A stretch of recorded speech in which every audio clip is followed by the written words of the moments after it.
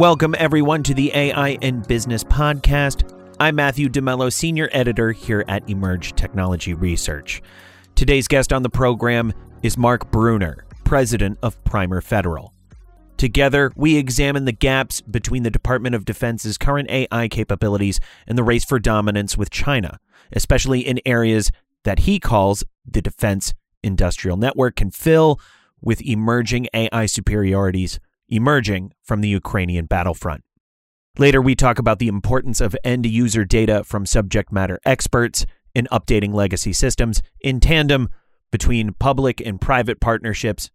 Today's episode is sponsored by Primer. Don't forget to scroll back on podcast.emerge.com. That's podcast singular.emerge.com to find our first episode with John Bohannon in this series, talking about the ways that AI is shaping the conflict in Ukraine and vice versa, the importance of this conflict in determining AI superiority in this space between allies, rivals in China, and elsewhere around the world. Turning back to my conversation with Mark for today's episode, without further ado, here's that conversation.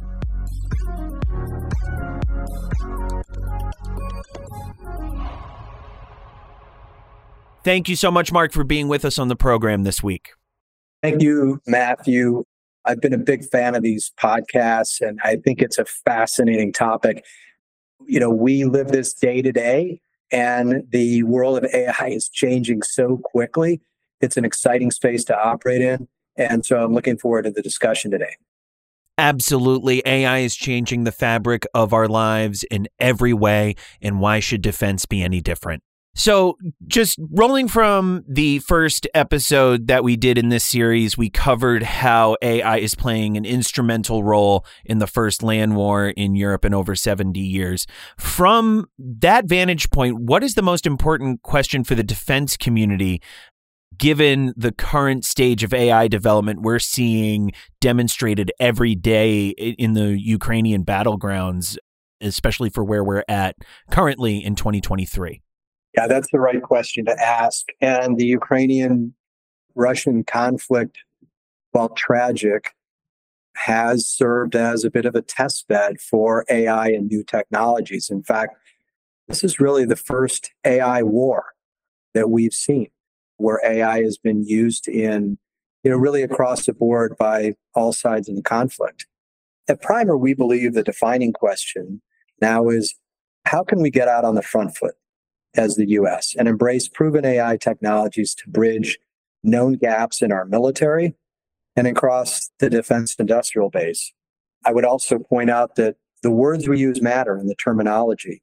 I'd suggest that the defense industrial network is a much more appropriate term for the 21st century challenges that we'll face.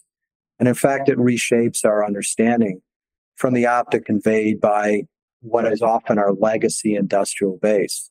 And part of that is often the Pentagon delivers a system to meet a requirement, sometimes defined more than a decade earlier. And that makes it nearly impossible to insert new technologies and respond to dynamic threats and advances in warfighting concepts.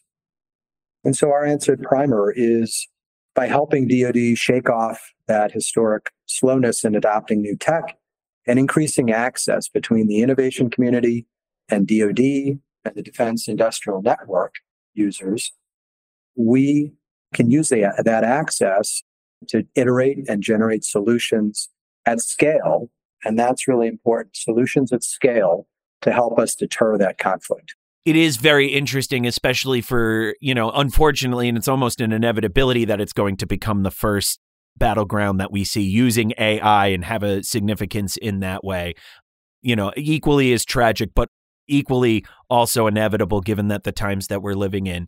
You were mentioning before that, these places where DoD needs to catch up and shake off its, historic lethargy for change in partnership with what you described as what I put in shorthand, but the defense industrial network, as you describe it, as opposed to ways it's been described in the past.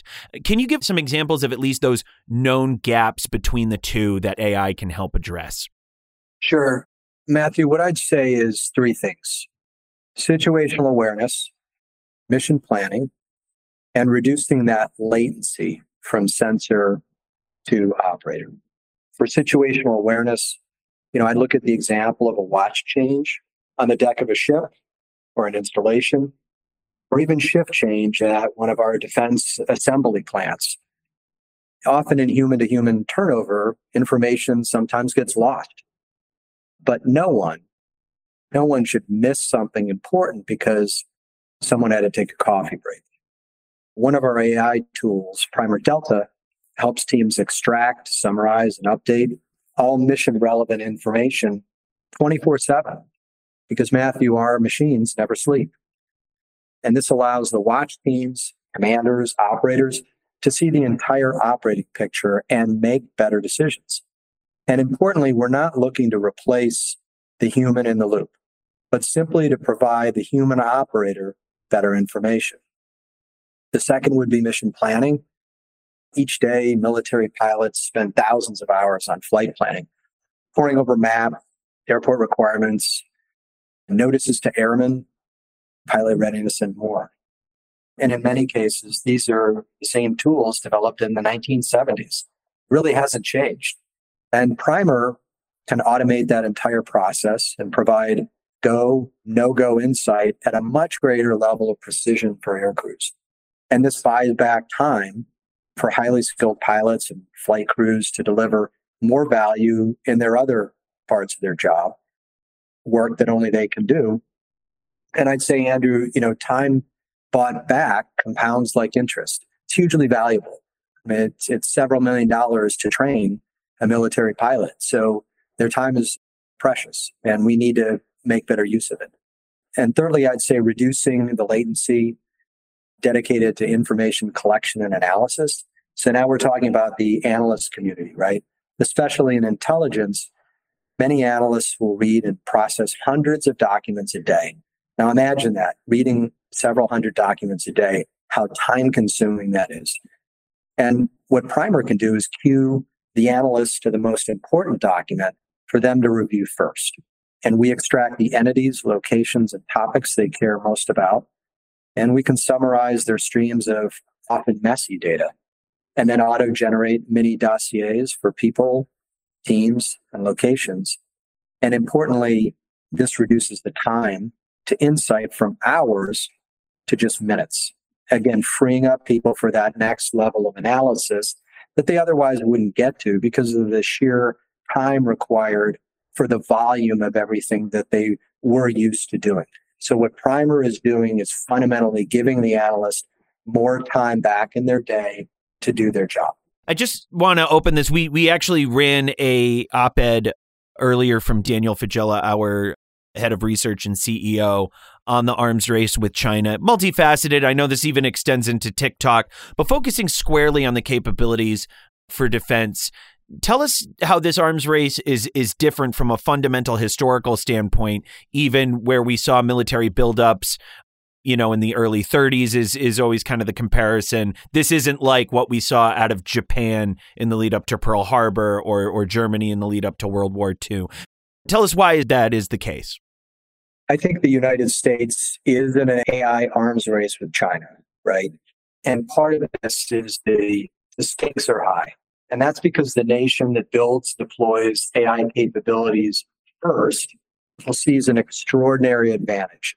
And in our view, they will likely push that lead, possibly irretrievably.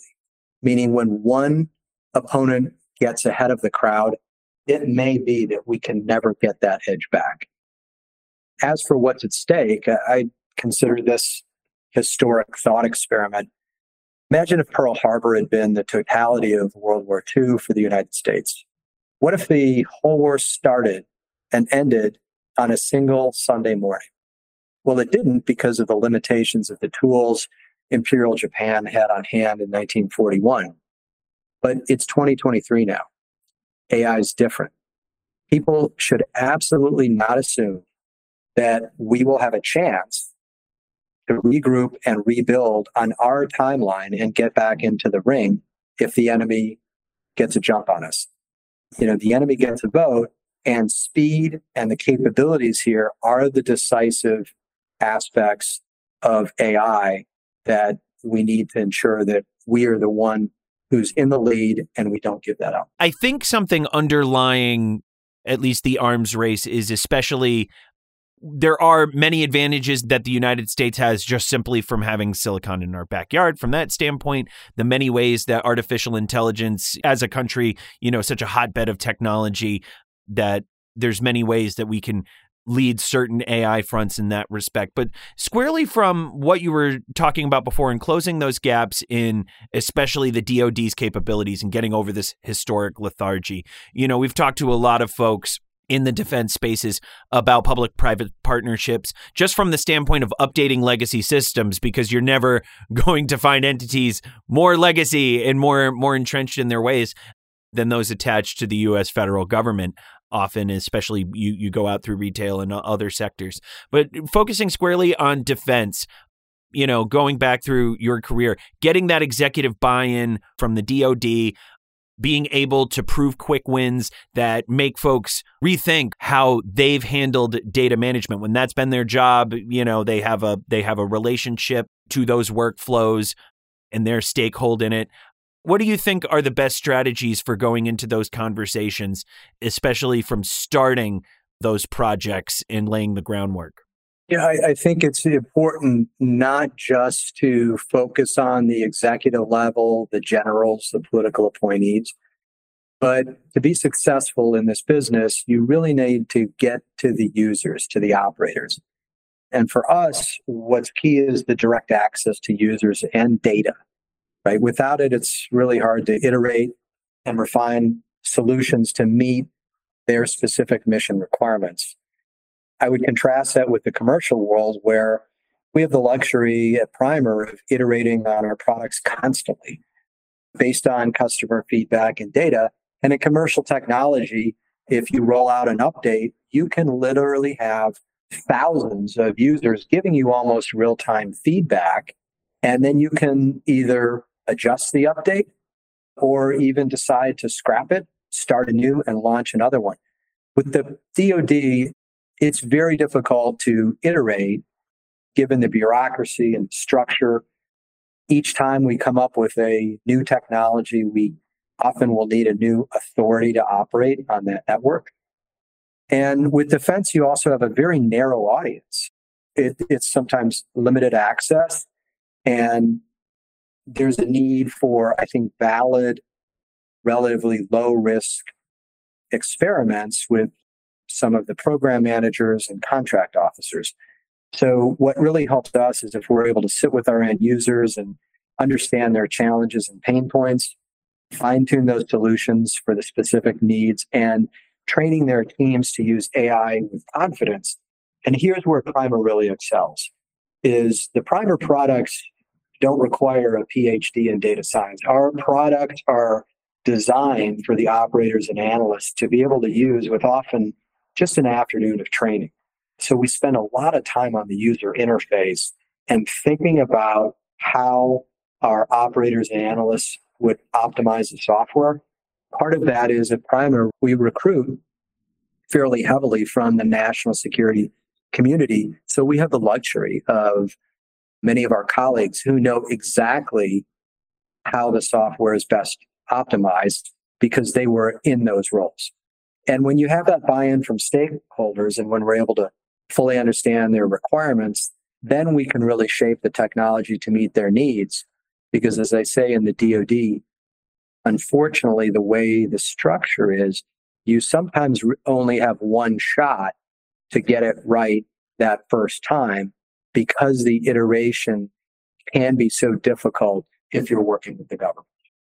Just in addition to that access you were talking about, what other changes would you like to see just in terms of the defense industrial network that you described, its relationship with the DoD, and how that can spur a lot of the ways you were touching on for the DoD to get over that historic lethargicness? Well, to unpack that question of changes within the defense enterprise, that's a broad group. I would say at the structural level, we need greater flexibility in the funding mechanisms, right? So we can leverage that practical and trusted AI that Primer provides. At the cultural level, we often advise our customers to think small. Fill in your known gaps, things like mission planning, information collection, asset tracking, workflows. Free up your people for things that only they can do. And thinking small may sound like a counterintuitive goal, but actually in tech, small is fast and fast is big. We see that exponential growth happens with incremental changes first. And again, it's back to that iteration cycle that I talked about, which we find is so powerful in technology, especially in AI, where you have machines that the performance increases with additional learning, right? So the more data run through the machines, the more performant they are. And we think that leaders within the DoD and candidly across the government really should focus on this continual improvement and be open to new ideas and approaches rather than seeking that one-time revolutionary breakthrough, right? Often those one-time leap-ahead strategies take years to produce from the time you have the blueprint to when you're actually fielding the system. And that strategy can also be fairly brittle because it's very hard to iterate and incorporate newer technology on what becomes a legacy platform. I would tell you also that I was fortunate to participate in the Atlantic Council's Commission on Defense Innovation that recently produced a report. And one of our key findings was that DoD must absolutely change the way it executes the acquisition programs and add this flexibility. And I would point out that in my personal view, we have to get comfortable with taking more short-term risk in order to keep pace with technology to ensure we don't incur long-term risk and a dangerous future where we're left behind in this vital competition. And that's why iteration, again, I go back to, is so important. I'd point out that Edison didn't land on the right filament for the light bulb on his first try. And so that's how we have to look at tech, which again is not changing year by year, it's changing day by day. I think those are really insightful points, just especially on touching back to where you were answering on where we can close those gaps. And just moving forward, I know there's a lot of timidity just around between a lot of, political conversations, taxpayer conversations that rub up against what we know for sure in AI, which is you've got to fail fast, and fast is a big part of the process. And having a certain knowledge and having a certain especially data-proven ways of looking at that failure and knowing that it's on a trajectory to pay off for those big wins, those Edison wins you were talking about before. I think the more that we can prove that down the line and make that transparent in non-coding ways, especially to the subject matter experts, that really transcends industry, not just defense. Mark, thanks so much for being with us on the program today, and we really appreciate having you. Terrific. Thank you, Matthew. I really enjoyed the discussion and look forward to continuing to talk about this vital topic.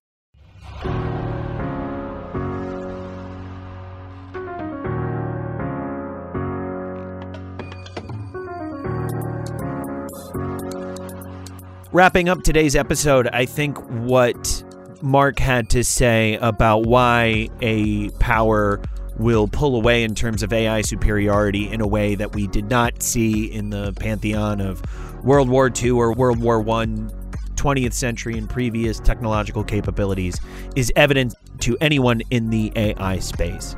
And it might not be the case for anybody outside just yet. Although I do think with media coverage being what it is these days for the topic, I think mom is catching up. I know my mother is, even in areas of defense. And I think even the importance of why the U.S. and allied technological capability, at least in competition with China, should be a mainstream part of the conversation, at least for the next decade, in tandem with all things AI, I think is just evident from this episode. Also, what Mark had to say about the importance of end user data from subject matter experts. It's more than just what the generals think or what the politicians think, as he puts it. Put that in the context of the business. It only matters so much what the business leadership thinks versus the subject matter experts that are really going to shape the first phase of this technology, I think, just about across the board. There are rare exceptions, and I'm sure we're going to hear about them from you on LinkedIn and Twitter. Until then, on behalf of Daniel and the entire team here at Emerge, thanks so much for joining us today, and we'll catch you next time on the AI in Business podcast.